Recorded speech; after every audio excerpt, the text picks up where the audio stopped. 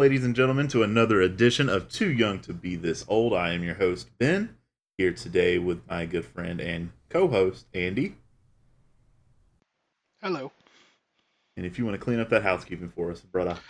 Yes, if you want to find us, you can go to our wonderful website at podcast.tooyoungtobethisold, and that'll tell you all the wonderful ways you can listen to us. Also, we're on Facebook under the same name, and on Twitter under the same name, or TYTBTO. And all of those will include multiple ways on how to listen to us, how to reach us, how to send us hate mail, etc. You send us hate mail and I will find you. Today we have an interesting topic that we've been wanting to talk about, and that is going to be the golden age of television. And we have a guest who feels very strongly about this that we've had on in the past. I'd like to introduce now our guest, Austin. I'm not going to murder your last name.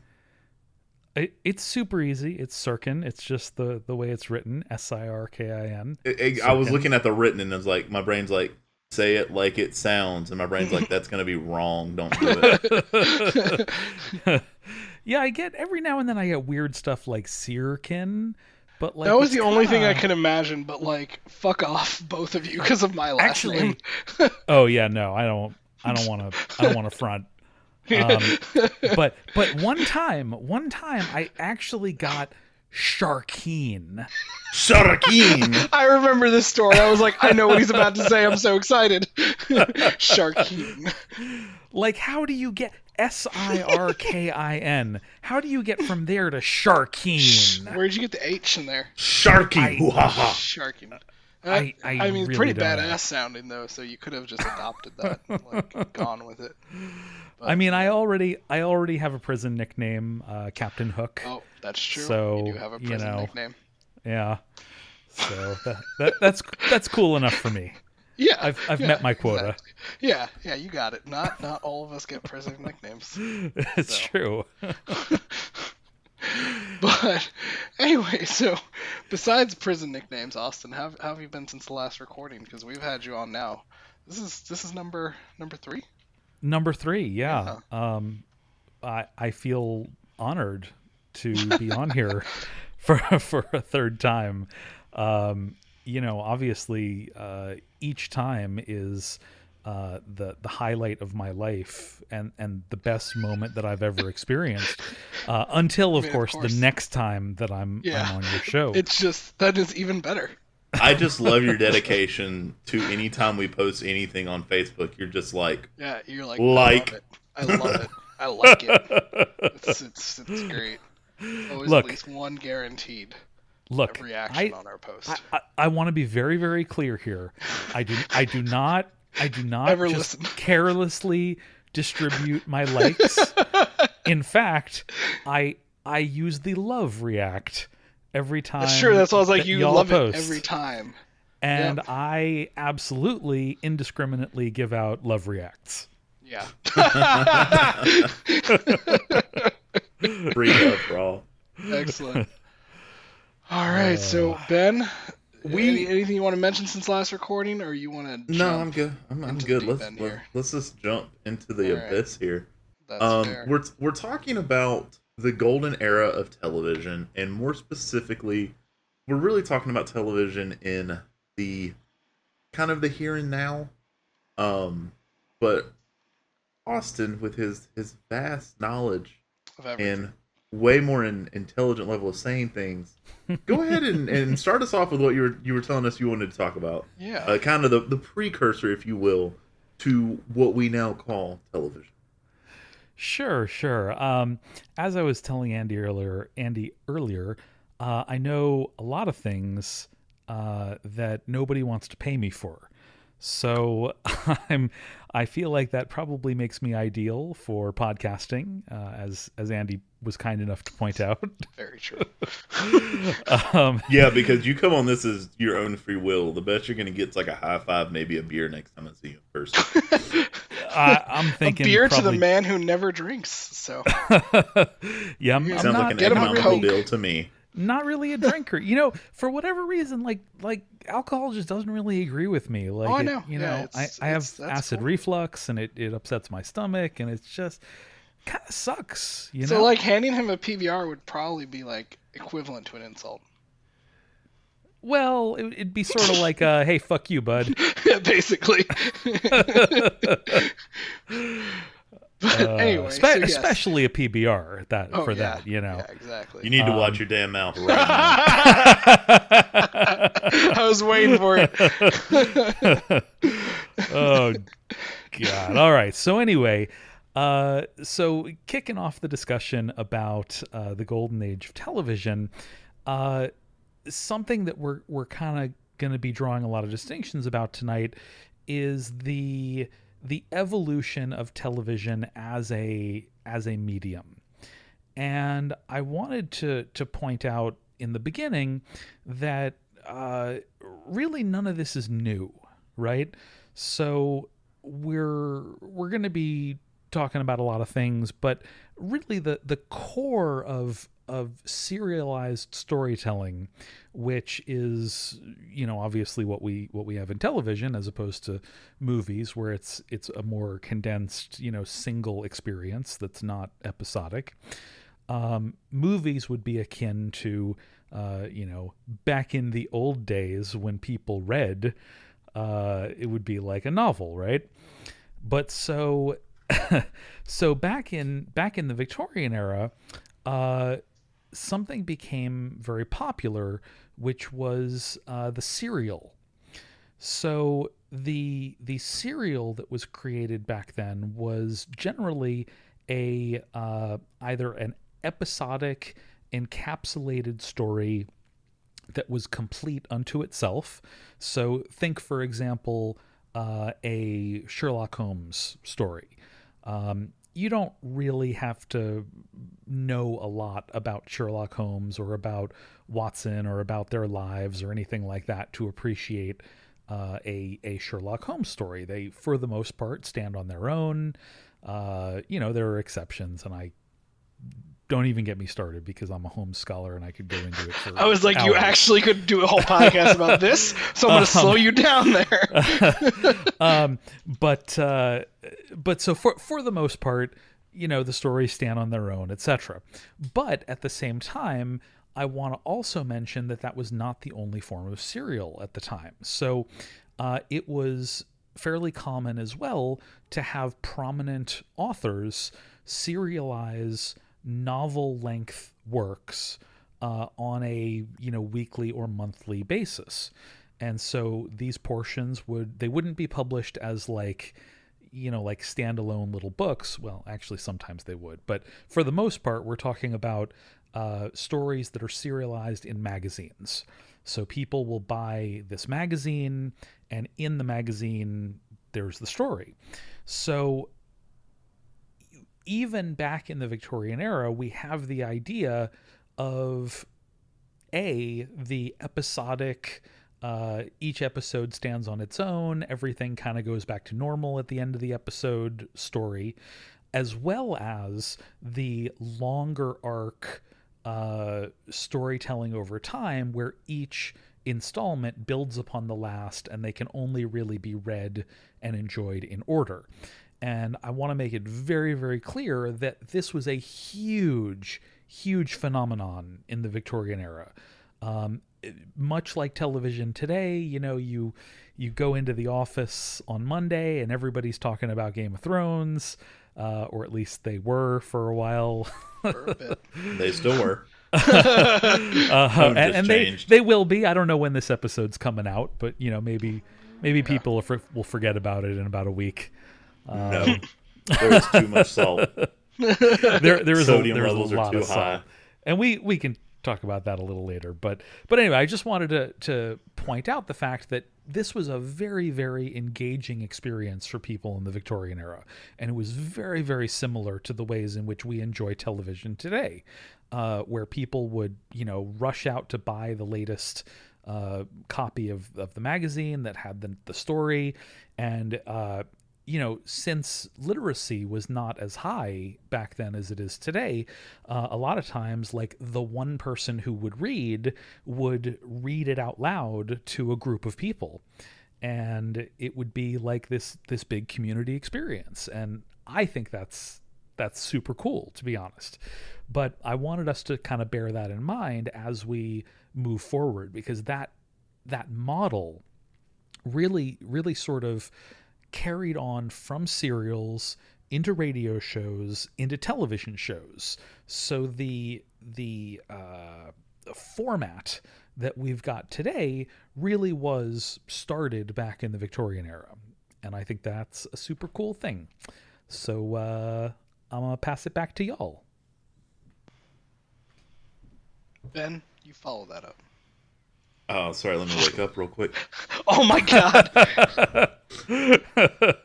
He's trying to do that learning thing, and if we know anything about our audience, it's fast food and Jurassic Park that they love. Dude. He had to.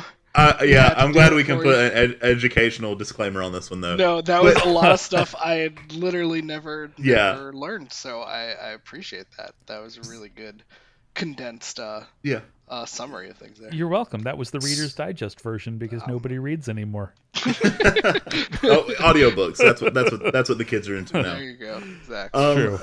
So, moving forward from that, we have, television's early, of course you have radio before then, but television coming around in the early 50s. You had your shows, like I Love Lucy and things like that. Yeah. Very common and very popular in the 50s were like variety shows. And that's something we don't really have a lot of anymore. Because of course, variety shows, I don't know. Are y'all familiar with variety shows? They promote ADD. But yeah, in general, sure. I also would have accepted They Are the Spice of Life. But yeah, so variety shows were sort of like a natural transition from stage to screen, because variety shows were very common in person because they were easy to put on. It's just like a bunch of acts, and you can kind of mix and match from different acts. You don't have like a Saturday Night Live. Yeah, Saturday Night Live is more of like an ensemble, true, sort of thing. So it's kind of similar because they do have the musical guest. Right. But I think the closest thing we still have though is like a Saturday Night Live to that. I would agree with that. Yeah. But anyway, so those were very common back then because they were easy. People were familiar with them, but they've kind of died out over the years in favor of, for example, you mentioned I Love Lucy, which was certainly the most popular. I'm not positive it was the first, but it was definitely the most popular sitcom of all time at the time. Yeah, it's like one of 3 that were listed from the golden era of the 50s. Probably just because it lasted more than one run. Yeah. And there was like 3 channels, so. Yeah. And then you also have like the Andy Griffith Show and Twilight Zone. But we're not here about the 50s. We're just letting everyone know that is the first. Yeah, sure. What is considered the first golden age of television. Right. And moving to our next point, and this is one that I really kind of wanted to talk to you guys about. Mm-hmm. And it's a debate that has gone on with the Screenwriters Guild, is if we are in the second or third golden age of television. So the way I have read into this, and I'm going to do similar to what Austin did there, I'm going to cliff note this real hard. Some people consider the 80s to be a golden age of television and that the 90s were a low point. And I feel like that's wrong. So, just to throw this out there, I think that any discussion about what a golden age of television is going to be tremendously biased based on, in all likelihood, how old the person is giving the opinion. Because whatever shows you grow up with, I promise you you're going to think are the best. Yeah. Exactly. You think that they are way better than they actually are. Oh, it's true. Go back and watch Reboot. But please don't do it. Don't do it. Dude, I did that recently. If you don't want to ruin your childhood and everything that you held holy, don't go back and watch Reboot. No, it's fine to go back and watch. Just understand the animation is god awful. No, it wasn't even the animation. The whole thing sucks. I'm just saying it. It's fucking sucked. Oh. God. I still go back and watch the original Mighty Morphin Power Rangers, and I still laugh my ass off. Yeah, because you have too much nostalgia still for that one. No, it's hilarious. I'm not watching it because it's good anymore. It's so bad it's good. It's like it becomes a B movie. But generally, like Austin was saying, I think, you're always going to think, what was going on in the 90s, those are, or what was going on in the 80s, depending on how old you are, that's going to be your pick, right? Right. Well, I'm just going off what the Writers Guild of America are saying. You delve into that garbage, like, yes, I did. And simply put, from what I have read and just looking at shows that have released, I can agree with the statement that I would still say this is the second golden era of television, because there has been multiple quality programs on television starting in the 80s until now. So I think if we were defining a golden era, I would say it would have to be an era of television where there's not just one product on TV to keep people entertained. And I feel like we've hit that point because we've talked about it before. Star Trek in the 90s, almost everybody was into it. You had Friends. Yep. You go back to the 80s, you have a lot of television shows that start back then, Married with Children, things like that move forward. So, if we're in a golden age of television, what, in your opinion, makes a show great for television? I mean, I have a lot of feelings about that I could share. Do it. Go for it. I mean, that's why we invited you on. I thought it was because you liked me, but I guess not. Just content only. Just pump it out, bitch. Well, I guess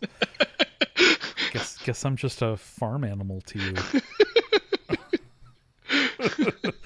All right. Anyway, so generally speaking, when I personally think of television, I try to think of, bearing in mind, of course, my background is in literature scholarship.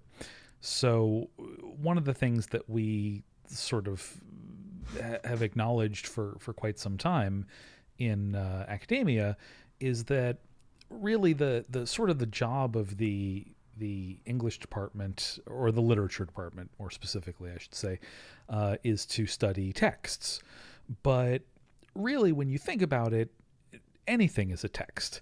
A text is more than just a book. A text is a television show. It's anything that a human being has made, really. You could even evaluate a chair as a text if you really wanted to, because it was made by a person with a... What makes a show good to you?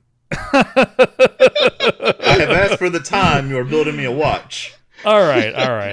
Okay. So anyway, point being is that the way that I think about television shows is I think about how successful it is as a medium.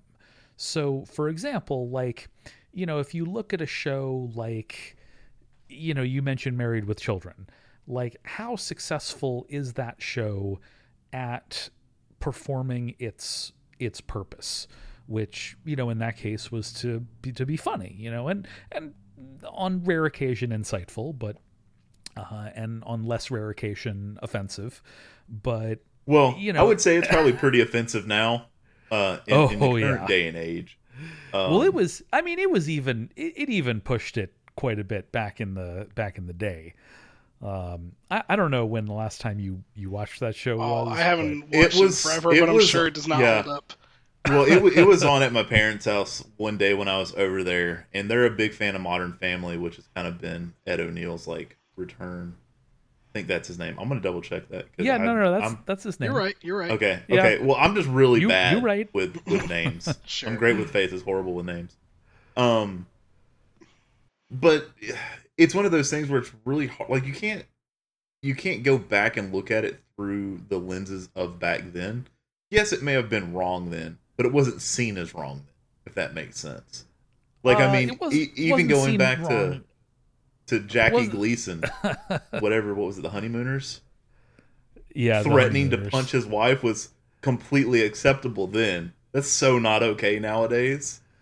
Yeah, so completely acceptable to certain people. Let's put it that way. To the culture at the time, since it was so popular.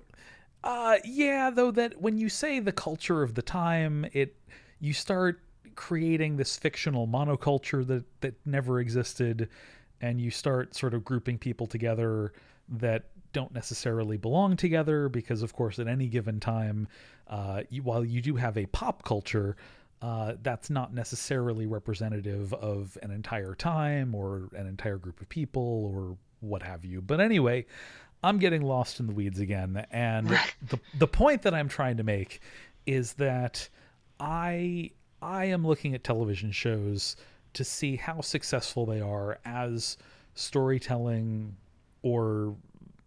storytelling, I suppose, mediums. And personally speaking, oh, go ahead. No, I was gonna say, so you're looking at how well they're conveying the story. Yes.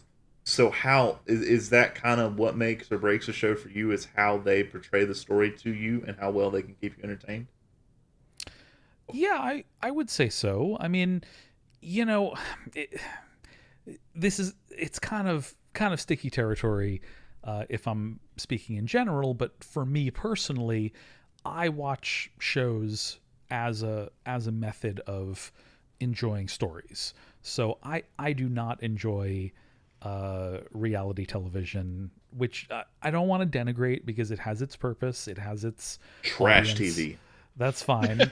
But that is not how I enjoy the television medium. Sure. I enjoy it for the stories. No, and I totally buy it. That is definitely your reason, because you have come to me before with shows and been like, the acting's kind of shitty and the production quality's really, really bad, and some of the dialogue is fucked up, but the story, like, you just gotta watch it for the story. And I'm like, but how do I get past all the other reasons you told me this show was horrible? Look, Andy, you ain't got to come at Babylon 5 like that. Oh my God. I wasn't going to say Babylon 5, but I knew you would know exactly what I was talking about. So thank you. God. Oh, that's fantastic. But yeah, so Austin is all about the story.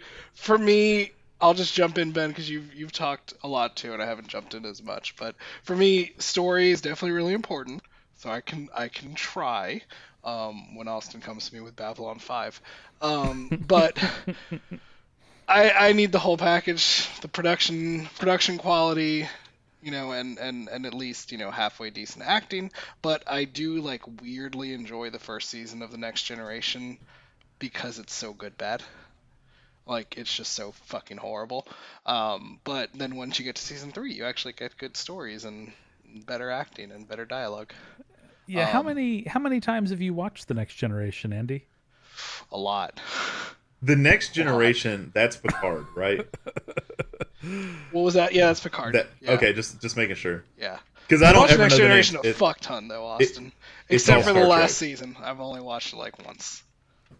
So I like because you don't want it to end. I never want it to end, exactly. So I like to stick between seasons 1 and 6. I don't even touch 7. Don't even touch it. Just you like that. You like that comfort. Oh yeah, it's comfortable. So at this point, I've seen season 1 so many times, it's no longer shocking how horrible it was, because I never saw season 1 one of the first times I watched it again as an older human being, because at first I just watched it with my dad when I was growing up. And then when I came back through and watched it, I started from season 3 on one of my first rewatches a few years ago. And then I went back to season 2 and I was like, okay, that was rough. The first time I went through season 1, I was like, what the fuck is happening? and now it's just okay. I just accept it. See, I remember watching the first episode of The Next Generation when it first aired on television. Encounter at Farpoint Systems. Yeah, man. It's so bad. Jesus. Good stuff. Star Trek cast. But yeah, no, for real. But yeah, for me, it's the whole package, and I can consume some pretty horrific trash TV if it involves wrestlers. So. Oh my God. Definitely has its place. Yeah, you definitely have that. Yeah. For me, I honestly I'm gonna contradict myself a couple times, and I know I'm gonna do this. Oh yeah. I want something that catches my attention. So, like, my test for a television show, and Andy can testify to this, is I'm going to put it on. I'm going to give it a couple minutes. And if I feel like I need to do something while I'm watching the TV show, then it's not catch you. It didn't catch me, and it's not doing it for me. You've only just got through enough of The Office where it's starting to catch you. Correct. So it took I'm so happy. Almost two seasons for The Office to finally hit a point where it was funny enough for me to actually tune into. Yeah. So to me, that's if a show can catch me and get me to stay involved, I'm there. But they've got to be able to catch me and hold my attention. And like I said, it's like I don't have a specific parameter to what that is. I watch a lot of shitty television because of that, because I'll get pulled into it and just be stuck there. So it doesn't necessarily have to be the story, because there's sometimes be something like something happens and I'm just, ooh, what happens next? And it could, I can't even tell you what I was watching the other day. We know that you can't be like all in on really good storytelling because you like WWE, so. Yeah, I've got to suspend disbelief. Yeah. From time to time. Yeah, exactly. But I say that, and I don't like my intelligence insulted by a television show either. Oh, by a television show. Okay. I was about to leave. Yeah. Oh no, yeah, no. But just solely because, we'll talk about it later. But there's a certain show that did this to me, and I feel like I wasted a lot of my life due to incompetent writing in this show. Oh my and it's actually just happened again, so the wounds are now very fresh. But before we get into all that, we've kind of established what makes a show great to us in this golden era of television. Right. What are some of the shows that specifically stand out to you? Let's keep it to like 3 shows a piece. Right. Well, because I'm pretty sure we could go ahead. Yeah, let me hop in for just a moment. You kind of hopped in here assuming that this is currently a golden age of television without really doing any talking about why that is or anything. So maybe we should talk about that a little bit. Well, okay, well, it's a golden age of television because the Writers Guild said it is. No, just kidding. Well,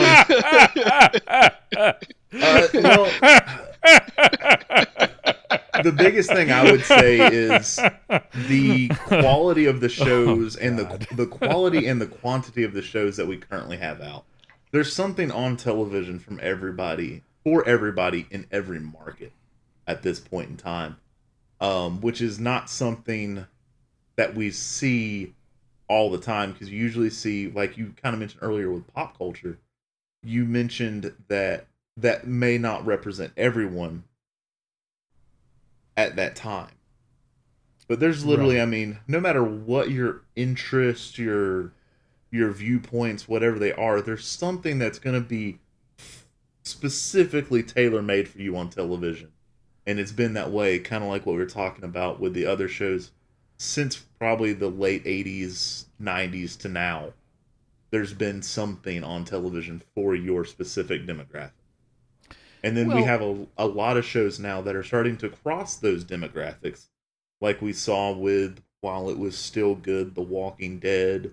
Breaking Bad was another one that was really cross-demographic. I think pretty much everybody could find something to enjoy with it, and the same with Game of Thrones up until season 8. Everybody could find something they liked about that show that kind of kept them coming back. It wasn't all the same for the same people. I think it's also important to note that with the advent of streaming services, we've become exposed to a lot more international television than we previously had access to as well. And I think that that's an important note because especially Netflix pushes a lot of international shows. And I think that is fantastic because I love seeing shows from other countries and seeing cool new ideas and all sorts of stuff. Oh yeah, definitely. I was gonna say, like, with streaming now and all the different services like we've talked about before, there is just so much to watch and so many different platforms, and there's like literally no way to actually keep up with all of it. So there are shows that have been going for years that sometimes I hear about, and I'm like, that has had 7 seasons so far, and I haven't watched a single episode. Like, Yeah. so there's a ton out there, and then like you said, also the international shows that like sometimes come out of like YouTube series, and then Netflix buys them, and like all that kind of crazy stuff that you would have never had a way of even knowing about before. It's true.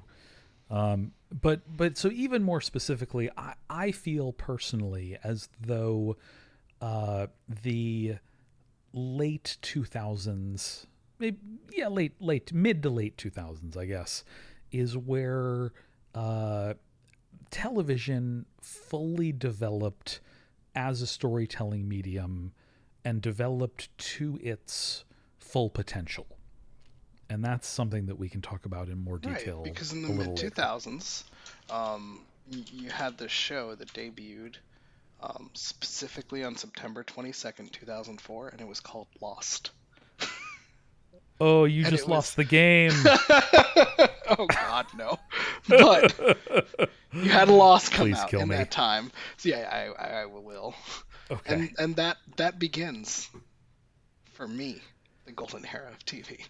So before we jump on the hating Lost bandwagon, Sure. I'm so glad that we can be on this bandwagon together. You guys are on that bandwagon together, and I'm just getting run over by it constantly. so before we fully get on that bandwagon, I want to mention that I do actually think that, and I mentioned this earlier, and I know it's not a perfect show. Babylon 5 was the first real like network television show that successfully told a multi-season arced narrative, and they did a really good job with it. Straczynski is just like, he doesn't write the best dialogue in the world. Okay, fine. But the fact that he plotted out the full 5-season arc of the show, like before any of it was filmed, and they knew exactly where they were going. And so you've got this great like foreshadowing in season 1, and like the story gradually unfolds over the course of the show, and it is just so epic. It makes me really sad that show was underappreciated when it came out, largely because of the lack of budget, which led to we'll say less than stellar acting, and not strictly speaking the best dialogue in the world, but as a story, yeah, effects, okay, whatever. But as a story, it is phenomenal, and it makes me very sad that show was passed over in favor of Lost, which really sort of followed in many senses. What? It suffered from the problem that Babylon 5 didn't have there. Which right, was exactly. about how he planned everything out ahead, and it Lost. It was literally like they just threw ideas in a hat, and they were like, "How are we gonna fuck with right?" This well, week? Of course, it's the diametric opposite of Babylon 5 in the sense that it was not plotted ahead of time, but Not at all. it had great acting, and it had great.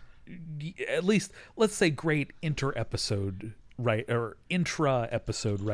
Oh yeah. And it had good production values. Enormous budget that. Right, exactly. So it got had the all the things guy Babylon who 5 pitched it didn't fired. have. So that was also a thing. But okay, so now we can fully get on the Lost hating bandwagon. Can jump right on there.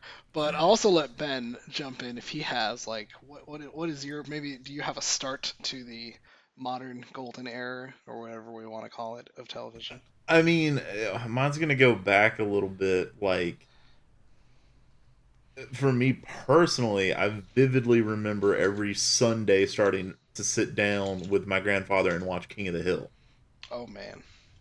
So that was January 12th, 97. is when that show debuted. Right. But I mean, you go back. I can remember my mom every time it came on watching Seinfeld, and then that rolled into Friends, and then Mom watches a lot of garbage television as well. So it's just kind of it just kind of rolled there. For me, the first show that I really had any interest in that became something I had to keep up with from a week to week basis was Scrubs in 2000. That was the big one for me. See, the big one for me... It only lasted 8 seasons, and then they tried to make a new show that we do not recognize as part of Scrubs canon. Not the same show. The big one for me, that like the first show that I really like watched week by week, was X-Files. Oh, yeah. I didn't think about that, but that definitely was probably the big one for me, because I remember watching that with my parents, and probably shouldn't have watched some of those episodes. Yeah, see, X-Files is one of those shows, and there were a lot of shows kind of like this at the time, where they sort of flirted between this sort of episodic and also arc-based narrative. Oh no, absolutely. And like X-Files drives me fucking crazy with that sometimes. Because there are times when things happen that you think are going to be a big fucking deal, and then they're like, whatever, like, and then everything's back to normal. Scully got kidnapped, but it's not like we're going to talk about that for a long time. Like, fucking get over it. Right, let's just have some episodes. Let's just get this going. It drove me crazy. But yes, X-Files was just a gem. Well, I think the reason why we had this sort of flirtation leading up to where we got with Lost eventually is that people were, and by people I mean studio executives and network executives, were afraid that because there was no real way to watch earlier episodes if you missed them, that if people came in like late, that they would give up and not watch the show. Right, exactly. So I definitely think that the success of Lost and the reason why Babylon 5 didn't do as well is partially due to technology. Well, yeah. Because you had a TiVo, at least, for Lost. Right, exactly. You had the TiVo, and not only that, but for a long time, buying like VHS sets of television shows... Oh, it's so expensive. Oh, geez, it was like hundreds of dollars. Yeah. It was crazy. Yeah, I remember my mom used to buy my dad like the tapes for Next Generation, but she would only ever be able to get him like a few tapes at a time, right? Because they were so fucking expensive. It was like, you get a chunk of episodes, and I'll get you another one later. Right. Yeah. Buying them, not even season by season. Like, all right, here's 2 episodes. Here's 2 more episodes. Episode from season 5, 2, and 3. Thank you. So anyway, in a sense, I really do think that it's a question of technology that allowed, because back, like I said, talking about the Victorian era, it was just magazines. So you could go out to your bookseller and be like, hey, get me copy 1. Yeah, I need the first one so I can get the start. Right, exactly. You go try to do that in a comic book shop, and sometimes they're like, sorry, we can't do that. That's true. And to be fair, it was the same way back then as well, where like, sometimes issues would sell out because they were very popular and they became sought after, and it was like a whole thing. Yeah. Or when they started, they might not have published as many copies, and by the time they get to the 6th one, they're like churning them out, but they're like, hey, the first one, we didn't think anybody was going to give a fuck. Right, exactly. But then, of course, they have the fallback where at the end of the run, they'll publish it as a book. Right. So they had that sort of safety net. Whereas, again, putting things out on VHS and even the early era of DVD was just so ridiculously expensive. So pricey. Whew. And then Netflix came and fucked that all up. That racket ended real quick. Yeah. Goodbye, Blockbuster, Movie Gallery, and Hollywood Video. Hollywood Video. Oh, boy. Man, I was going through my old wallet the other day, and found my old Blockbuster card. Holy Oh, shit! that's Oh yeah, amazing. that was a fucking relic, is what that God. was. You should I frame like. Oh yeah, no, I like put it behind glass. it. Put it in your safe, like just Yeah. hold on. Go to buy alcohol, they see the Blockbuster card. Nah, you're good. You're We're good, dog. Oh man. Oh, that's So fantastic. we've kind of established where we started Sure. with Golden Area. So like I was getting to before we step back a little bit, the 3 shows that you have enjoyed the most.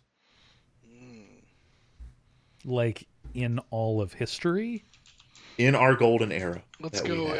in our like 90s So, like- to late 2000s to now. 90s to now. I just like the way that rolls. The best 90s of to the now, 70s, 90s, and today. You forgot Yeah, the 80s in exactly. there. 70s, 80s, yeah, I 90s, know. 90s and and now. today. Well, you know, I was skipping the 20 or 2000s, so I was like, I'll just skip the 80s as well. Yeah, What the yeah, fuck? Who that's cares? Fair. That's fair. You can do that. But yeah, let's get your modern era favorite. Top 3. Top 3. God Give us some damn. time We'll to see. stew on that and come back to you if you want. Okay, well, so generally speaking, I think that the best television shows of all time have come out in the last 10 years. So personally Yeah, absolutely. speaking, I think we can. That's one point I think we can all agree on. personally Well, no, Lost speaking, didn't come out in the last 10 years, so we can agree. Yeah, that's true. To a point, but I Lost think. is a garbage show. Oh my god! Of Okay, garbage. Calm down. Calm down. Calm down. Let Austin finish. Sorry. all right. Agree. No, I'm with you. I held out hope for Lost. I sat there and I I'm gonna- watched that show. I'll and explain I, my Lost story. I in thought a little about it, bit, but and I was down with all of the theories, and like I would look at the screen caps on the internet, Oh, yeah. and then never mind. Okay, so best shows, personally speaking, I think top 2 for me personally are probably The Wire and Mad Men. I've never seen an episode, so I have no clue on that. But it will be something I Oh put on my my list god, to you watch. uncultured swine. so you got the so- Wire, and did you say your other one? Because you might have cut out for me. Yeah, Mad Men. Okay, got you. Okay. So the reason I feel that way is that those shows reached a level narrative wise that really was just above and beyond anything that is comparable. And not even just the narrative. I mean, the acting, the writing, the cinematography, the directing, the music, everything about those shows was just on a different level than the other shows that have been around. Maybe I won't say since then, because there are a couple other strong contenders out there right now, but certainly anything up until then, they were just miles above any other shows that I had seen when those came out. Right. That makes sense.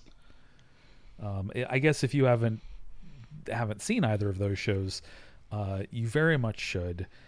Mad Men is in some ways a problematic show because it features sort of a glorified anti-hero in many respects, which is also the case in Breaking Bad, and people have the same. Yeah, there's a lot of crossover there with Breaking Bad as far as Right. the anti-hero thing, and that was like a thing there for a hot minute. Right, exactly, and so we'll ignore that for the moment. Sure. And just I'm concerned at this point more with the as I mentioned, the storytelling, the use of television as a medium to express a story, for lack of a better word. And so The Wire, of course, is about the city of Detroit. It's about, or was it Baltimore? Oh God, it's been too many years since I've watched that show. Baltimore. Actually, I think it's Baltimore. Yeah, Baltimore.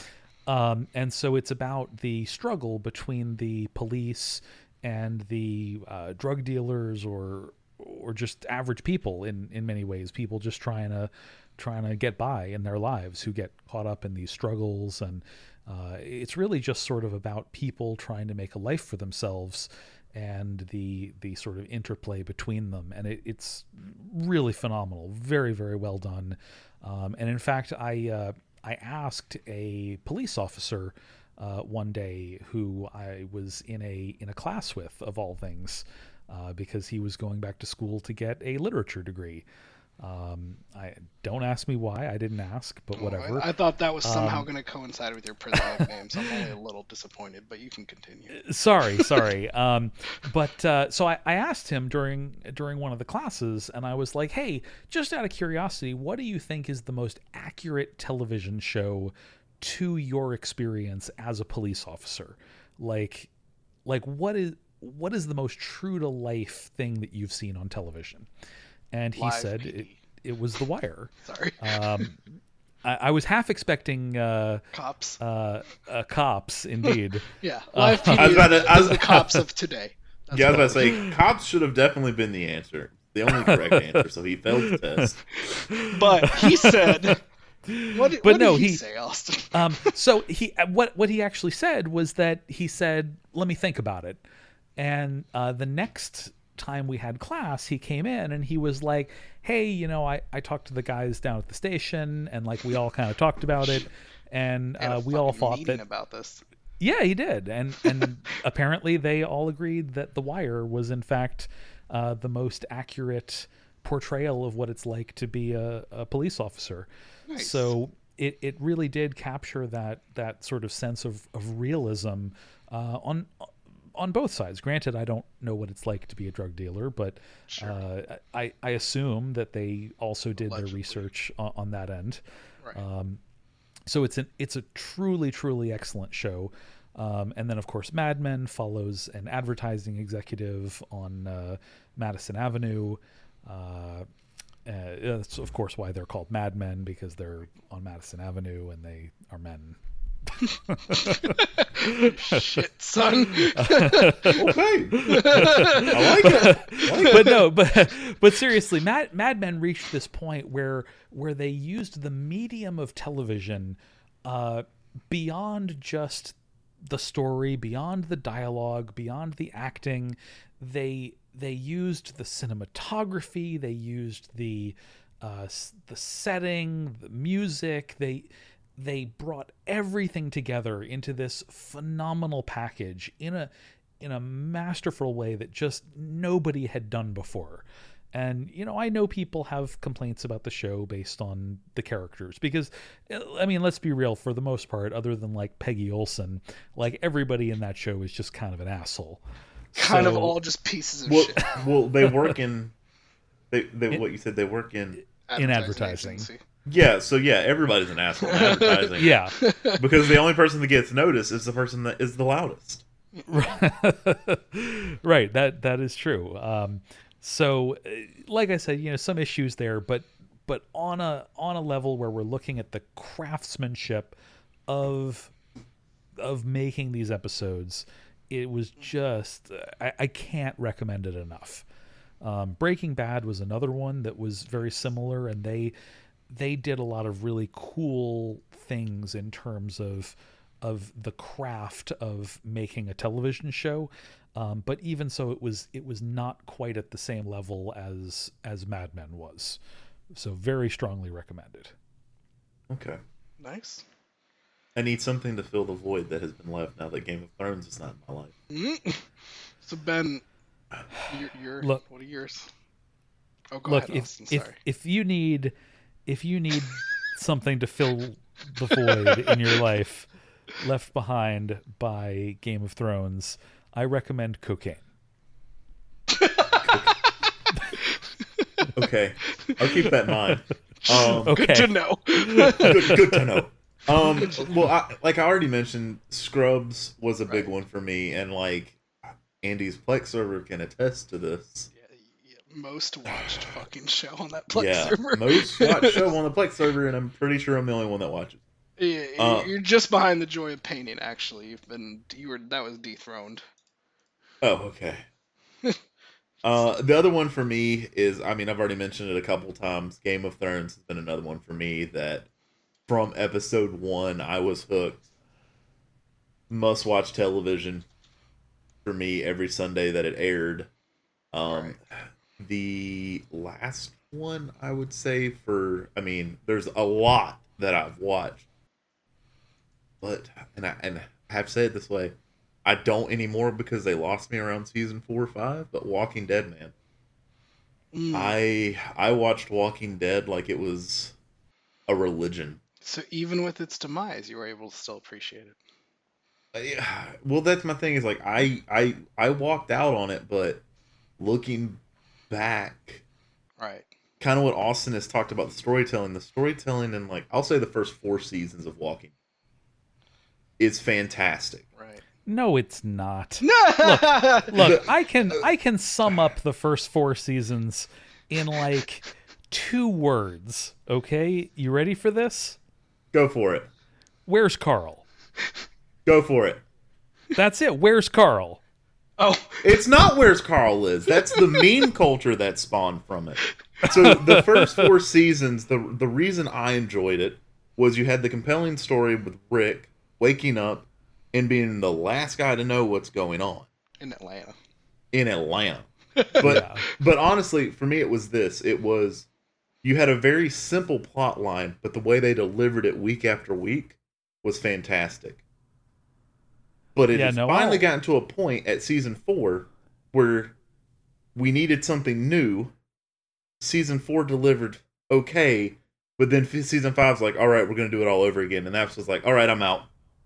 I've seen this tale too many times. I'm done now. It has been fun while I was here, but you continue. And I really think the shift was when they shifted from it being about survival from the zombies to the surviving other people all the time is when it lost me.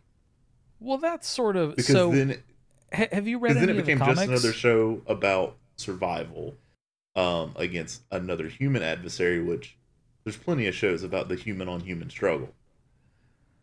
Have you read any of the comics? Somewhat. In the comics, I've enjoyed more than the show. Same. But at the same time, like it's same thing with Game of Thrones. I'm looking at it like the show's its own standalone thing, and Yeah, that's well, where definitely. that's where Walking Dead started to lose me in later season. It wasn't doing. The show wasn't doing new things. The show was walking down the same roads that made the show successful. Yeah, a lot of rehashing of the same things. Exactly, and I got tired of the rehash. Yeah. Well, what Walking Dead did really well. So, Walking Dead, I'm not the biggest fan, but whatever. Even I could admit that Walking Dead did one thing really, really well, and that was to be compelling. It absolutely delivered on creating these situations that make you invested in the characters, and then putting them in situations where you felt compelled to find out what's going to happen. Yep. And then after season 4, they started failing at that, and my attention span. Yeah, which is why I remember for years hearing people talk about it nonstop, like Game of Thrones or something, right? And then it just kind of slowly faded, where I almost hear nobody talk about it. But it definitely had its time. Not with a bang, but with a whisper or a whimper, I believe. Exactly. Yeah. Just kind of fizzled. Okay. So you got Walking Dead, you got Scrubs, and Game of Thrones. All right. And I mean, there's a ton of those comedy TV shows as well, like Parks and Rec, Always Sunny in Philadelphia. I love those shows, but those shows aren't what made the golden era of television for me. That's fair. So for me, I already said my first one. It's Lost, and as much as you both. Hold on. You cannot say that shit and not explain yourself. I Okay. am. I'm saying. I also I'm want to say going. this. I also want to say this. Don't worry, Austin. There's a specific spot we have in here where we can just shit all over Lost. It's coming. Okay, good. I mean, yeah, sure. So, Lost. That was the first show that like I absolutely had to watch every week. So one, somebody wouldn't fucking spoil something, but two, because what the fuck is gonna happen next? Because Lost was Right. fantastic at ending the Right. show with some bullshit, and then you just get that sound that you would dread of, and then the Lost, and you just sit there wondering if you either wasted the past 45 minutes or if it was the best 45 minutes of your fucking week. And it was a toss-up. But Lost had a lot of problems that we can get into later. A lot of problems. And it did a lot of things wrong. But I think all the things it did right totally outweigh it. The acting was fantastic. Cinematography, fantastic. Some of the storytelling, incredible. I'm glad you can admit some. Some. Okay. And So now- go ahead. No. I was about to change gears. So you No, finish your- change gears your because thought. I had another show to mention. Go for it. It was mentioned already, but Breaking Bad definitely on my list. That's like Yeah. the first Netflix thing that like really like sucked me into binge watching something on Netflix.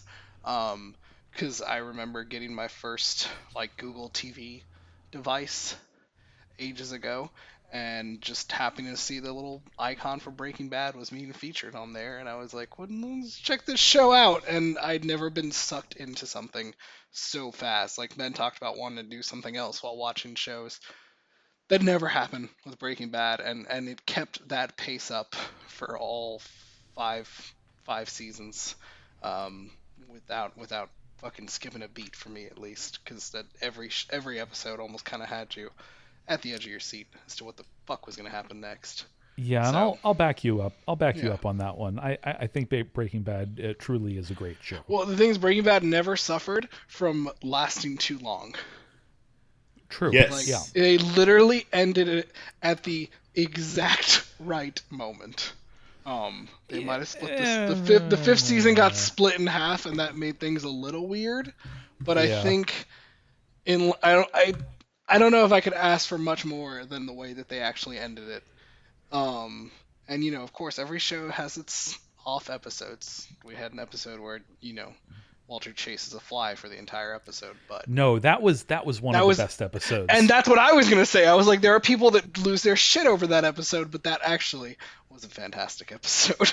it really was. Yeah, I wasn't about to shit on it. I was like, while we had that, and critically people shit all over it, it is amazing. And then you had just absolute masterpieces like Ozymandias, the second to the last episode of that series, being probably some of the best TV I've ever watched for me. And my other one, well, Ben will shit on it, is The Office.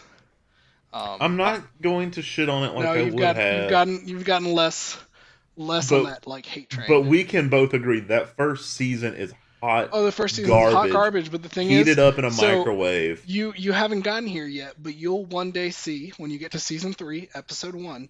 That is the first episode I ever saw of that show, and that's why I got hooked on it. And then I later went back and watched the seasons that are not so great, like season 1.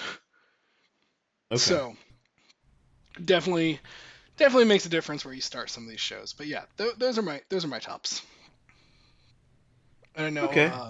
Ben, you wanted to switch gears here, so Well, I was about to say, you've kind of started mentioning it with Breaking Bad.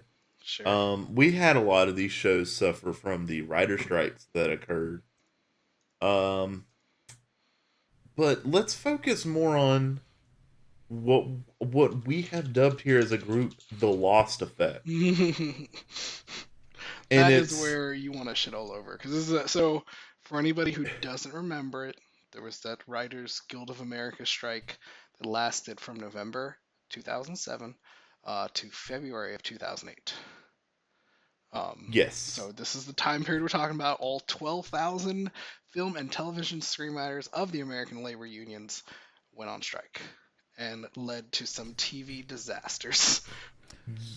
And Yeah, it's they funny that it was just during that time frame. Yep. But I'm noticing, even with newer television, you're seeing this effect reverberate Yeah. of a show lasting too long, or the writers not understanding how to wrap up a show successfully. Yep. Dexter. I think, yeah, Dexter.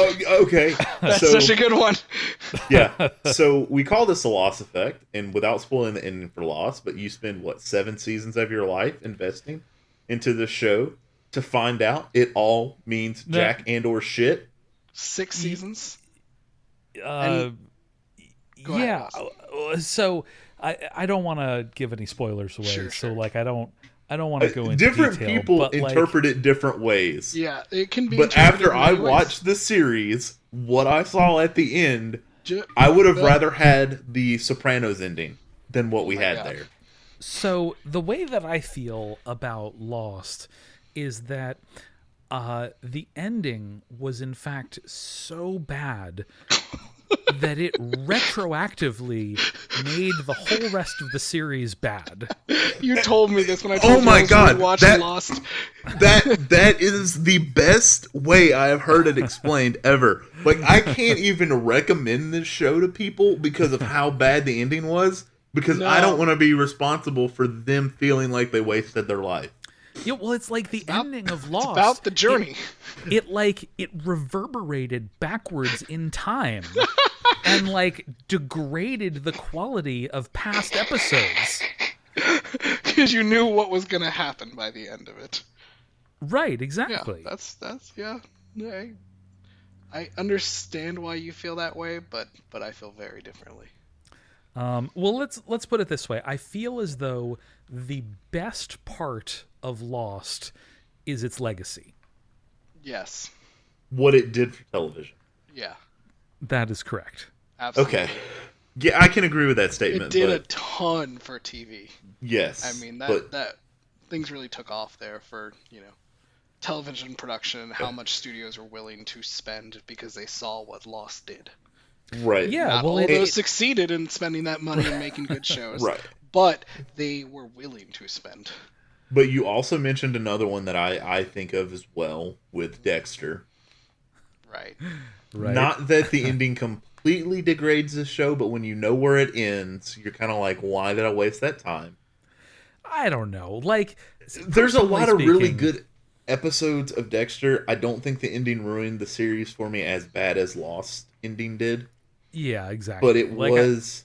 it was a bad ending. Like let's Yeah. just be straight. Yeah. Like it was a bad ending. I mean, I think- whenever I I, think you see anybody hinted talk at about it. Dexter, the only way I see them recommended is watch it and skip the entire last season. So that's what I've seen. But so it was a bad ending, but it wasn't so bad that that like Lost, it reverberated backwards in time Backwards in time. and like destroyed previous episodes. Oh my god. Ben's Look, gonna lo- use that forever now. So I Look, think Yeah. Lost was a time space anomaly, or Yeah. the last couple episodes were. Like Yeah. it just created this singularity that like sucked in they all flashed. of the previous The episodes. thing is that they flashed back, they flashed forward, and then they flashed sideways so many times. Yep, Just time space got all fucked up. yep. And it doesn't matter. Dumbass ass and asses went and broke time again. You But- you also had another show, I feel like, that suffered from this loss effect, as we have now dubbed it, Coined it. coined officially. it, the Lost effect. I really did not like the ending of Game of Thrones, but I don't think that's a very uncommon thing to be at. So the thing about There was- Game of Thrones, It was rushed. right? Exactly. To me, Like the I don't ending. personally, I don't personally have any problems with any specific thing that happened. Like in terms of like, I'm just upset with the time crunch it happened. right? Exactly. Like if That's they a good had point. if they had taken the time to develop those things, like I don't think anybody did anything that was so out of character for them that like there would never be any justification for it. Yeah. It's just that the justification was not there. Right. So and the other point that I like to make, because we kind of talked about how Lost started in the later seasons getting a little bit more extreme, is for me what drew me into Game of Thrones was how detailed oriented those seasons 1 through 4 were, where a little statement made by somebody could be such a big deal. Now we flash forward to season 8, where we get a lot of big events and big things dropped on us that end up being nothing. Yeah. And that's what bothered me. And kind of like what you said, if they had just taken the time, and it gets even more amplified and my anger grows even more exponentially because, we're only going to have 6 episodes in season 7 and season 8. And that's what we got? Okay. I see how we're playing this game now. Yeah. But, I mean, there's got to be, whoever just made in general, that decision, and then, they should have that woman follow them around with the bell. shame. Like, shame. Yes. And the worst part is, and I've told Andy this, and I'm going to stick to my guns, they were coin. Oh, yeah. Okay, you're documenting this, Ben. I am documenting this. You're documenting this. I'm going on record as saying, okay, I will not see the next Star Wars trilogy because they are writing. Whatever, you will. I will. Now let me finish this. Okay, yeah, I was like, hold on. I have gone opening night for the past 3 Star Wars. I will not see the next ones until they hit Netflix or whatever streaming service that they hit. Disney Plus. Yeah, Disney Plus. Will not see them until Disney Plus. So here's the way that I feel about it. So I'm on record as being a big Star Wars fan, and I've. I mean, you like The Last Jedi, which more power to you if you could enjoy that one. But yeah, so I on this show, like if any of our listeners have heard any previous episodes with me, because I think it has actually come up in both of my previous episodes. Time. You're one of 3 people I've met that enjoyed The Last Jedi, so you're like a unicorn. I'm a mythical creature. Yes. So I feel about the new trilogy that probably they're gonna do fine. Like the real problem that happened here is that there was a change in storytelling techniques, like toward the end of the show. And that wasn't necessarily something that was under their control because they ran out of source material, right? So I feel like they tried to do the best they could with what they had, but I'm guessing that they were not the ones who made the decision regarding how many episodes they had and how much time they had in which to accomplish all of the things that needed to be done. Yeah. It's on record as HBO saying they were going to give them 2 more full seasons, and they decided to cut it short. Did they really? Are you serious? Yeah. Well, that changes everything for us right now. That does. Sorry, in fact, that does I had to change stop for a everything. second. I had to go get another drink. So I vaguely heard what you're saying, so I just got back to my microphone. Okay, I'm gonna look this up on the internet right now. Y'all keep talking. Yeah, No, they were given the option to make more episodes, but it is a combination of Martin doesn't have anything other than plot points written out at this point. So they were just trying to plot from plot point to plot point, and that isn't necessarily how Martin writes his. Yeah, that isn't necessarily how Martin was writing his books, because he was kind of feeling out as he was writing where he could send things. So when you have somebody who writes by feel like Martin normally does, you're trying to translate that to plot points, a lot gets lost in transition. And that's what we saw in the past 2 seasons of Game of Thrones. And I think another issue was the episode Battle of the Bastards, which was one of the phenomenal. Yeah, until I think the last episode was like one of the highest watched on Premiere episodes. Because everybody enjoyed that episode, I think the writers took from it that that's what people wanted, not realizing that was such a big episode for everybody because of the build up to that episode.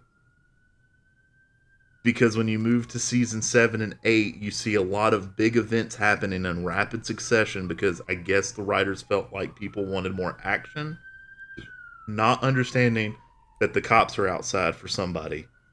I don't know who that whose is. mic that was. It's probably me. I'm downtown. Busted. Who knows? Yeah. Okay. But they took from it, oh, they want more excitement, more battle, more action. And like, no, the reason this battle and this action was so exciting, excuse me, was because of all the lead up to it.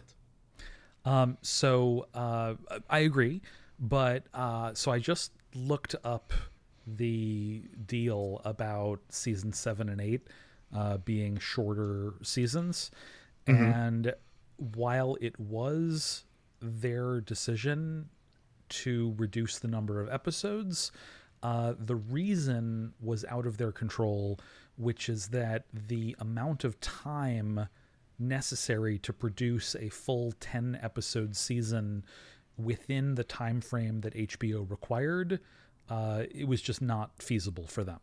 So it did come down to time and budgetary some things got restraints. squeezed there then. So it was like Okay. a combination of things. Yeah. Right? Yeah, so HBO said you had this much time, and they're like, we can't do it in this much time, but we're going to produce you 6 damn near feature length episodes and still not solve everything. right. Exactly. So, okay. So I don't know if that I'm calmed either calling of your anger. bullshit on but- both sides of this story Both now. sides of the story just Because fuck those writers. You had an extra year to produce season 8, and you still managed to fuck it up. That's what I'm talking about. I just did mine away from the mic, but mostly because I'm afraid, because the last one was a little chunky. Look, you were so embarrassing earlier that I had to step up. Okay, Yeah. I like it. Yeah. But the other thing we've talked about as we've talked about these shows, because a lot of us kind of went back and watched these on Netflix or something of the like that kind of got us caught up. Right. A lot of times, and that was exactly where I wanted to go next. Is like with the streaming and Yeah. like some of the great things about that, and some of the not so great things about that for the Right. shows themselves. Because I think what happens a lot, one of the biggest effect is that shows get absolutely buried. There's so many things out there on so many different platforms that you find out about a show, like I was saying earlier, and it's had 7 seasons, and you're like, whoa, where was this show? And you have Netflix does what they do on marketing shows. Amazon Prime sometimes has some fantastic shows that nobody ever hears about. Man in High Castle. Yep. Oh god, that show is so good. Yeah. That's a good show, and I didn't hear about it until like not that long ago because somebody talked about it on some other podcast I listened to. Yeah. I think you're completely right. It's all a release thing to me, though. So with like a Netflix television series, they promote binge watching because they're like, "Oh, you guys want to watch this season? Here it all is at one time." They don't Right. release it episode by episode, which I definitely think.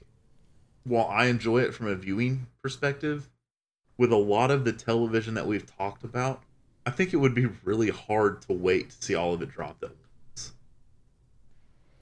Personally speaking, I find that the binge or marathon watching culture that has arisen as a result of streaming services, in a lot of ways removes what we would call event or spectacle television, which we have with like Game of Thrones, right?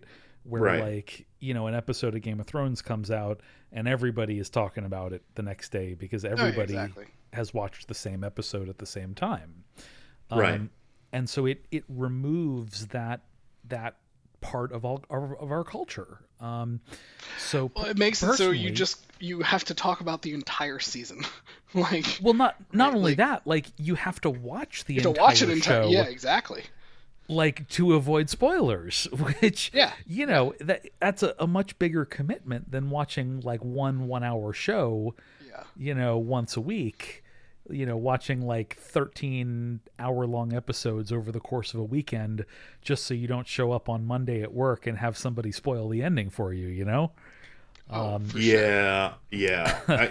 I'm with you on this, Austin. I have a very love-hate relationship with this. The biggest ones for me have been the Marvel Netflix series that have all come out. Oh yeah. I've loved all of them, but it was one of those things at my previous employer, I had to be like, I haven't finished watching the whole season yet. Don't say anything. You know what I mean? Like, we can talk up till this point, then you have to shut the hell up. Yeah. So personally, I would prefer if when new shows come out, even if they artificially enforce it, right? Like all the episodes are in the can, they have them all, and Sure, they're just, but we're gonna pump them out week by week, and I think some places have tried that. yeah, and I prefer that personally. And of course, once an episode comes out, then it's available, and you can marathon all the episodes up to current. Up to that one.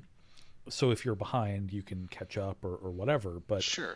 but I would really appreciate being able to watch week by week. Yeah, no, I agree. I mean, it's like you talked about with spoilers, right? Like, for example, each season of Stranger Things, every time it's come out, I've ended up watching the entire thing. So don't say one anything day.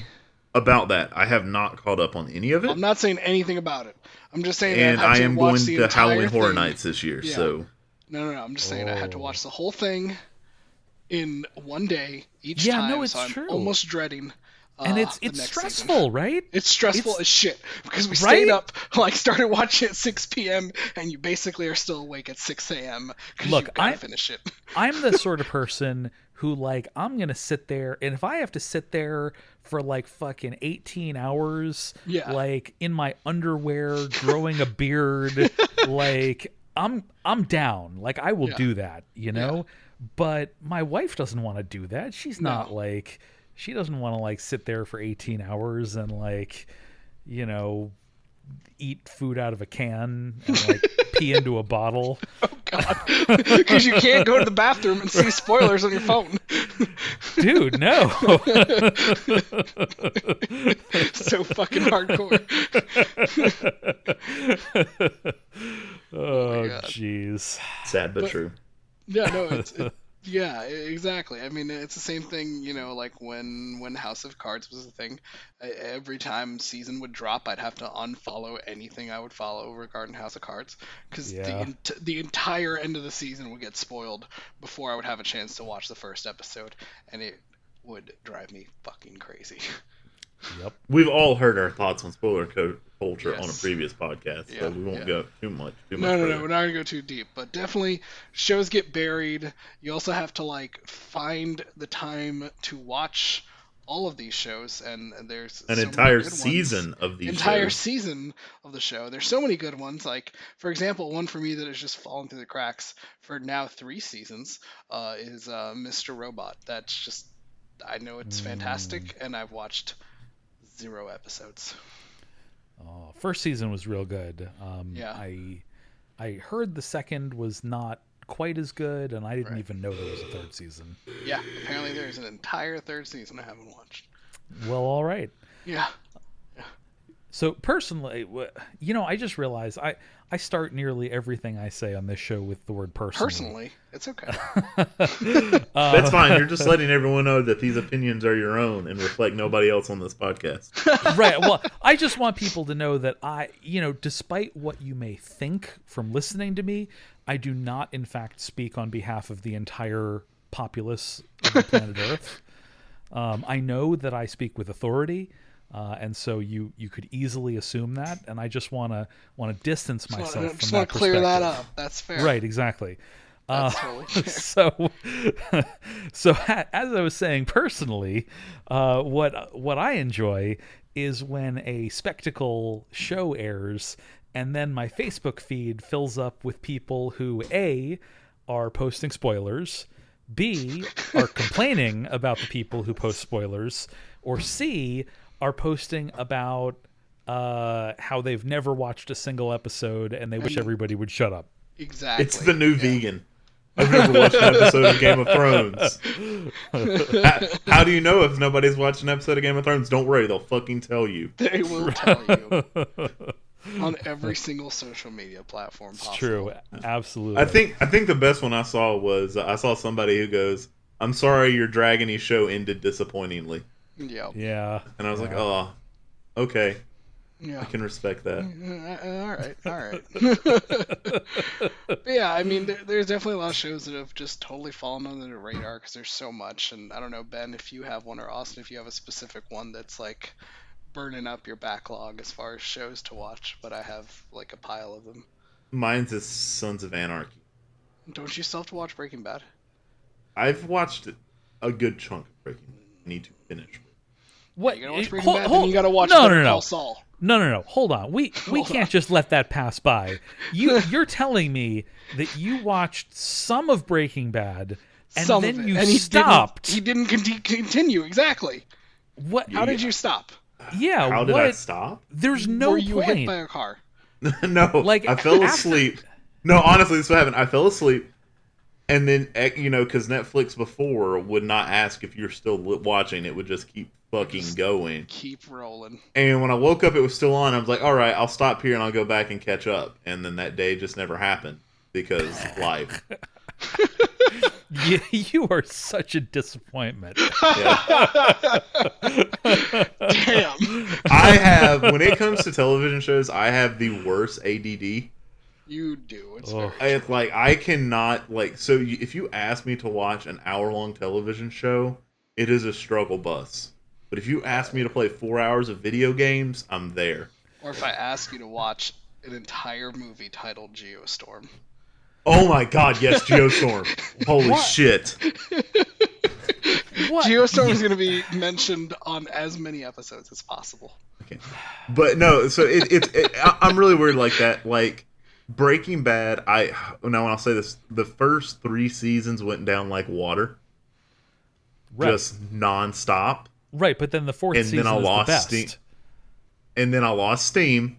And I've never I think I made it through the 4th. I think the 5th is when I lost the fourth steam. season, like Austin was just saying, the 4th season is the best season.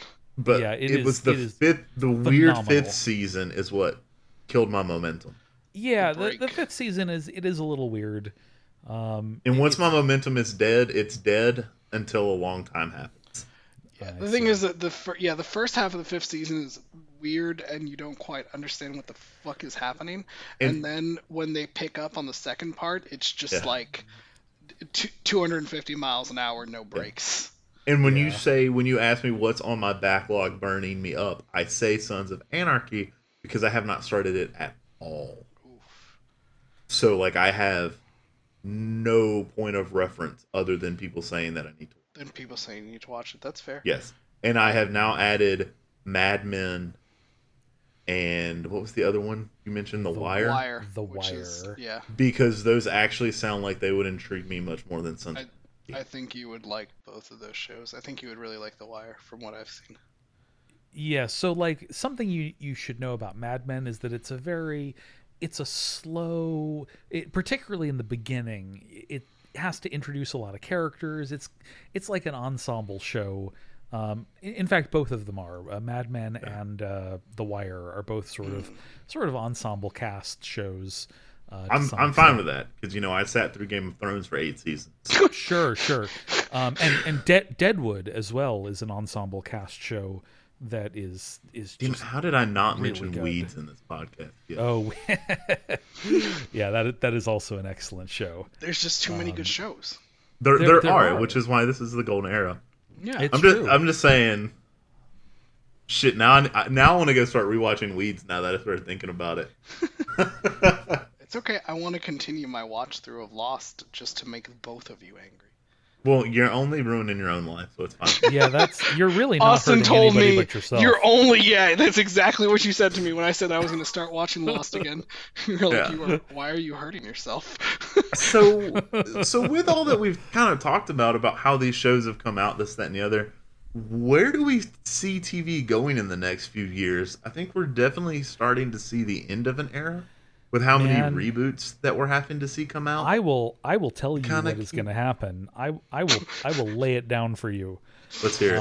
Fucking go. So let me tell you that what is going to happen is, and it's already starting to happen, is everybody and their goddamn mom is starting a streaming service.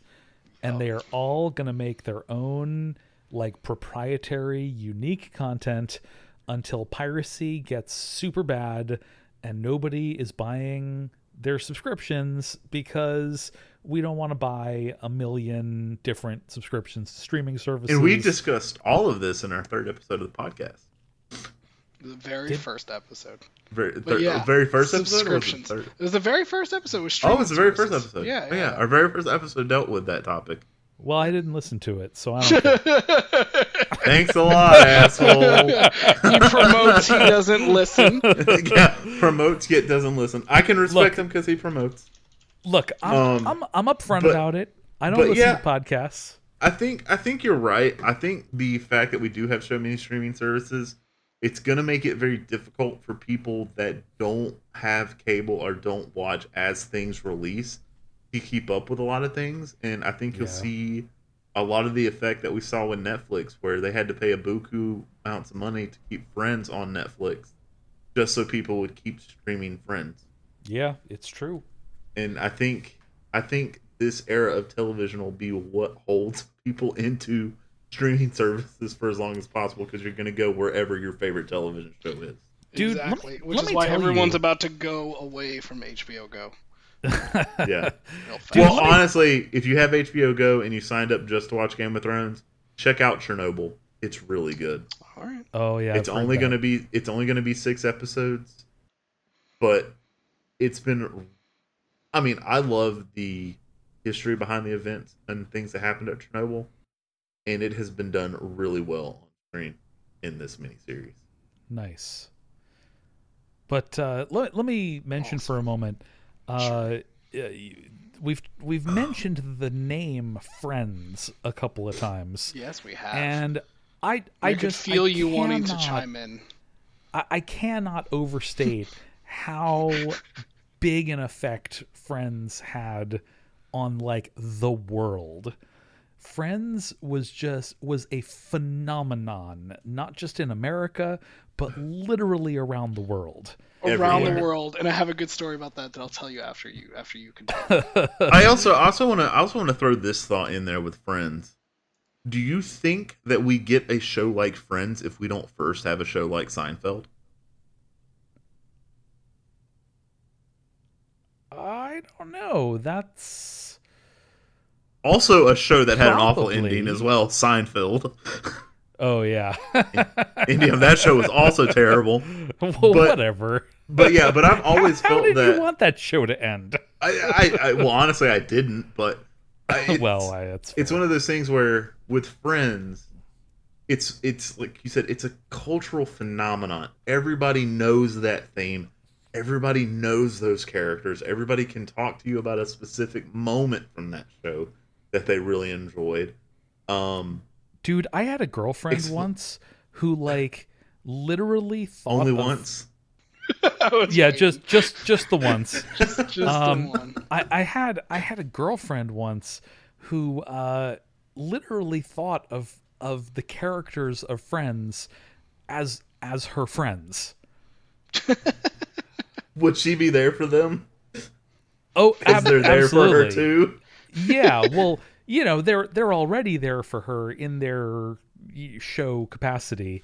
And apparently like watching Friends was such a comforting thing for her that like she really did think of them as her friends, and like she would put them on, and like she would put on the DVD, like when the DVDs came out, she bought them and she she would dropped put them that cash. on, and she would like put on episodes and like fall asleep watching them every night, and like That's what I do with The Office, so I see nothing.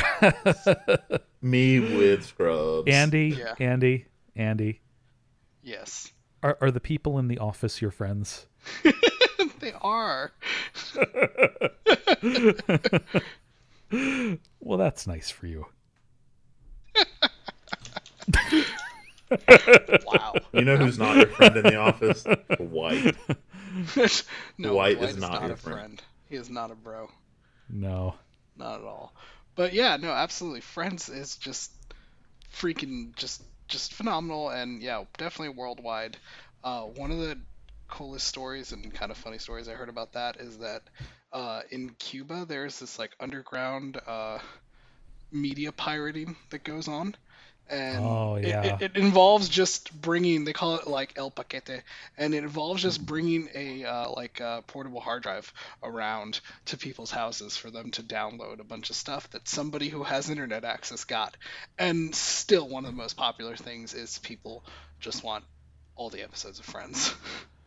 Oh yeah, dude. Yeah, they want the current Absolutely. stuff, but then they want Friends too. Like, come on, gotta have it, gotta have it all. Look, there are some things in life that you just have to have. Yep. And that reminds me of a friend of mine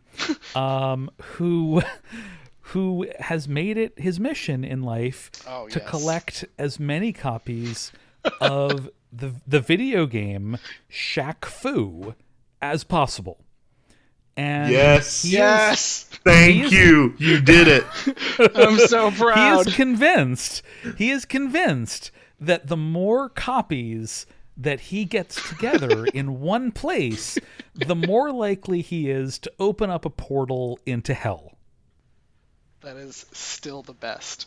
Is it how don't you have become? to. I don't want you Is to it how learn you their become name. one with the Shackness? Is to collect as many No. copies of Shaq Fu and steal No, as you possible. literally just open a portal to hell. Yeah, Like- that's correct. I Yeah, thought that was is- Alabama. Without telling but- me who it is, do I know this person? No, you do not know this That's person. unfortunate, but I was just curious. I'm not gonna lie. When Yeah, you I know. started this story, I thought it was Andy. You say that because I do have a life-size cutout of Shaq behind me right now. A 7-foot cutout of Shaq, and I know he has that because I got it for him. It's behind me right now. So And long there are as 2 copies of Shaq Fu in this household. so long as you didn't like stick one of those suction cup dildos on it, I think you're okay. Oh, Jesus. Jeez, got to be the biggest and blackest you can find. Oh, no. Veiny Oh, and God. everything. Oh, God. Oh, wow. I don't That know. probably I'm needs sorry, to all that- be cut. Look, all right, this is my fault. I'm really sorry for taking us there. No, it's fine. But I think we've kind of hit a point where we could either talk about this for days or we're going to start talking in circles. I don't know which one's going to happen. So, Austin, with all that we've talked about, what would be, if you had to wrap up your thoughts, what would they be on this subject? So my consolidated thoughts, insofar as I am ever able to consolidate my thoughts, are that we are currently living in an era where television has evolved to make the most of its medium. That is, we have gotten to a point where it has created an art form that is unique to itself, that can't be captured in movies, that can't be captured in books, that is a strictly television form, and we have refined that form to a point where I personally feel we are unlikely to refine it further beyond where we are. Like, for example, you think of novels, right? So the form of the novel was sort of crystallized with generally considered why am I blanking on the name right now? Cervantes, Don Quixote. Thank you. There you go. So Fighter of windmills. so we generally consider that to be the point where we sort of crystallized the form of the novel. And of course the novel has continued to develop over time, but its structure really hasn't changed a lot since then. It's kind of remained consistent. And I feel like where we're at right now is that point where we've crystallized it into something that is going to persist. And people will interpret it different ways, and they'll use it to tell different stories and what have you. But I think that the models that were created during the era from like 2005 to 2015, like that decade, really are going to serve as the models for quite a long time to come. Okay. Excellent. Man, that really we should not have let you go first with summarization. Yeah, because go ahead and try going after that. Yeah, I'm gonna follow that up. I mean, television's forever evolving as a medium, but as you mentioned, I think we have kind of hit the peak when you had, again, all the shows we mentioned out relatively in the span of history, came out in a relatively short time compared to one another. Oh yeah, a lot of them were just all kind of ongoing at the same time, or yeah, one just was you just had while the other one was starting. Like it just you had bangers after bangers after bangers just going off left, right, and center, and I don't see that happening again for quite a long time. As we start to see some of these series we talk about wind down. And I think another thing that will affect this is our current nostalgia culture, as we mentioned kind of earlier, how people think, well, it came out when I was watching it, it's the best, with the ability of the streaming services like Netflix and stuff. Instead of watching something new, you're more than likely going to flip on The Office for the 700th time instead of check out a new show.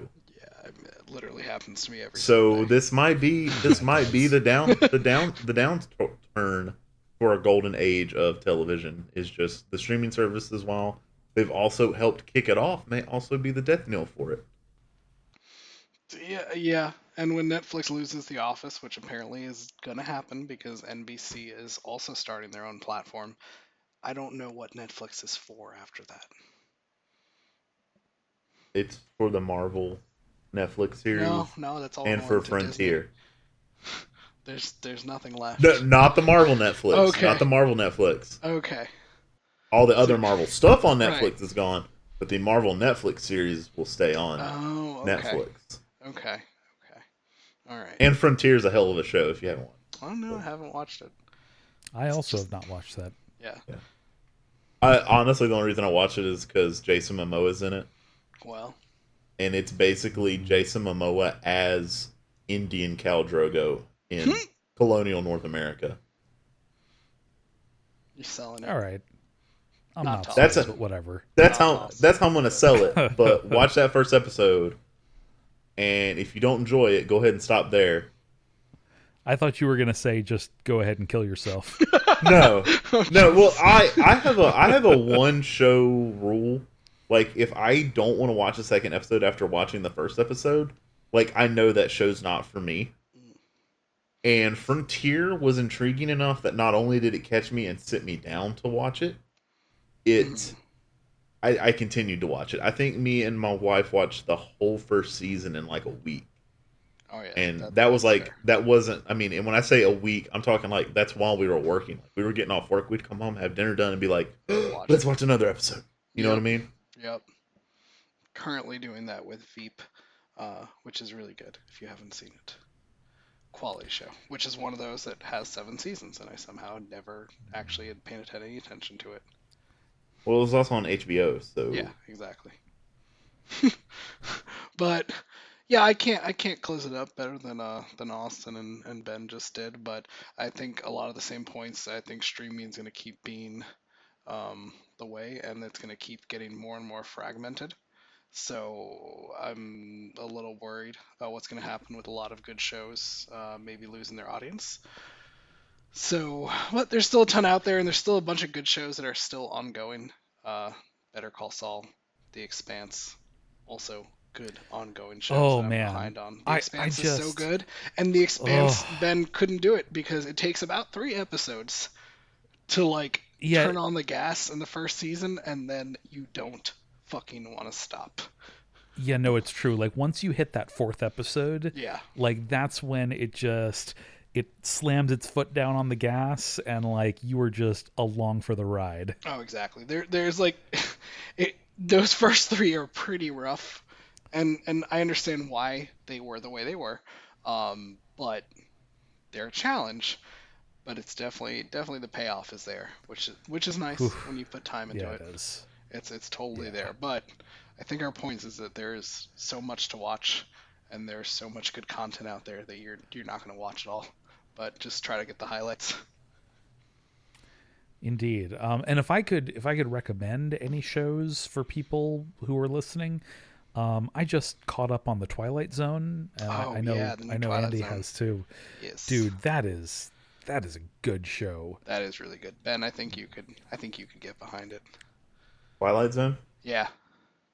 I'll work on it. The new one, and it's just first episode fantastic, second episode fantastic. It's just good. It's just good.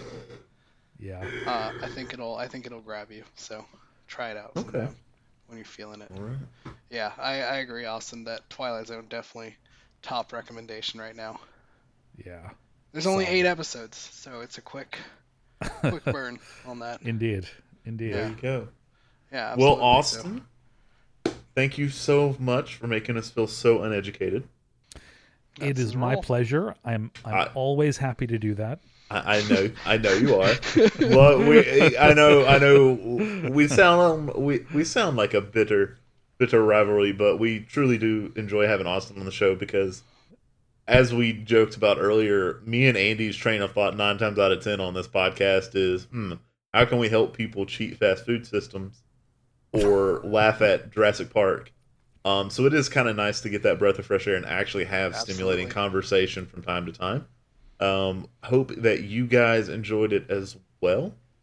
Please make sure if you have anything you would like to tell us that you let us know, because we would love to use your suggestions as topics, or we're just going to keep coming up with stuff for ourselves, and we've noticed that you don't like it when we do that sometimes. Good and bad results sometimes. Good and bad results. Sometimes we have really dumb ideas. Yeah, so sometimes they never become episodes, and you should be happy. Right. And sometimes they do. And then nobody's happy. And we'll apologize for that at a later date. And if you can rate us wherever you listen to us, please do. Otherwise, sharing the podcast is always great. Twitter, tell your friends, tell your neighbors, tell the person in line with you at Starbucks. Just reach over and tap them on the shoulder, let them know. But Austin, just be like, hey, can I borrow your phone? Yeah. I'm gonna subscribe to a podcast. I lost my phone. Sorry. Right. Need to make a call. It's really important. I gotta call my wife. She's in the hospital. Right. And then make them like the podcast. Exactly. And also make sure to like the Kosha Dills Facebook page and invite all your friends. A little bit of context, real quick, as we're wrapping up. I'm going to tell a totally unrelated story because that joke was just way too inside to just literally and Austin. So Ben, you can enjoy this one. Austin and I went to a rap concert in Athens. Turquoise Jeep. Many moons ago. Keep that Jeep we drove rolling. all the way to Athens on like a work night too, which just made a ton of sense. But anyway, the opening act was this like indie rapper named Kosha Dills, which his claim to fame is one fantastic Super Bowl commercial. I will find it for you, and I will probably put it in the show notes because, Kosha Dills always needs more promotion. One fantastic Super Bowl commercial, and then he just has a lot of pretty hilarious raps. Like, he put on a decent show. But at the end of the show... You may guess from the name, his shtick, if you will, is that he is a Jewish rapper. Yep. That is Kosha his Dills. Thing. Kosha A Dills. Jewish rapper not named Little Dicky. Yep. He is before that era. All right? Okay. That's the timeline we're talking here. This was a while ago. Damn. So, after the show, or between acts, we met Kosha Dills out in the lobby. He just kind of came up and started talking to us. He took Austin's phone for I don't know what reason. I don't know why you even handed him your phone. I didn't hand it to him. He just Did took he just it. grab it? Okay. Yeah, he was That's just what happened. like he reached out phone. and he was like, "Hey, let me see your phone for a second," and he just took it. And I was like, not only he not only made Austin like the Coshadills Facebook page, but he literally sent an invite to Austin's entire Facebook friend list to like Coshadills' Facebook fan page. So, Yep. just employ those same aggressive marketing techniques to tell your friends about this podcast, because they work. Steal people's we still joke snatch about people's it. phones. Exactly.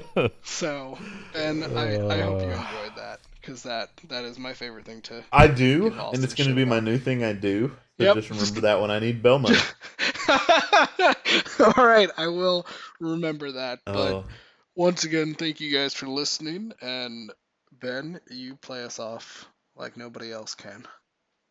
Whether you're watching this morning, evening, or night, enjoy the rest of your day, and hope to see you guys, or in this case, hear you guys again. All right, bye.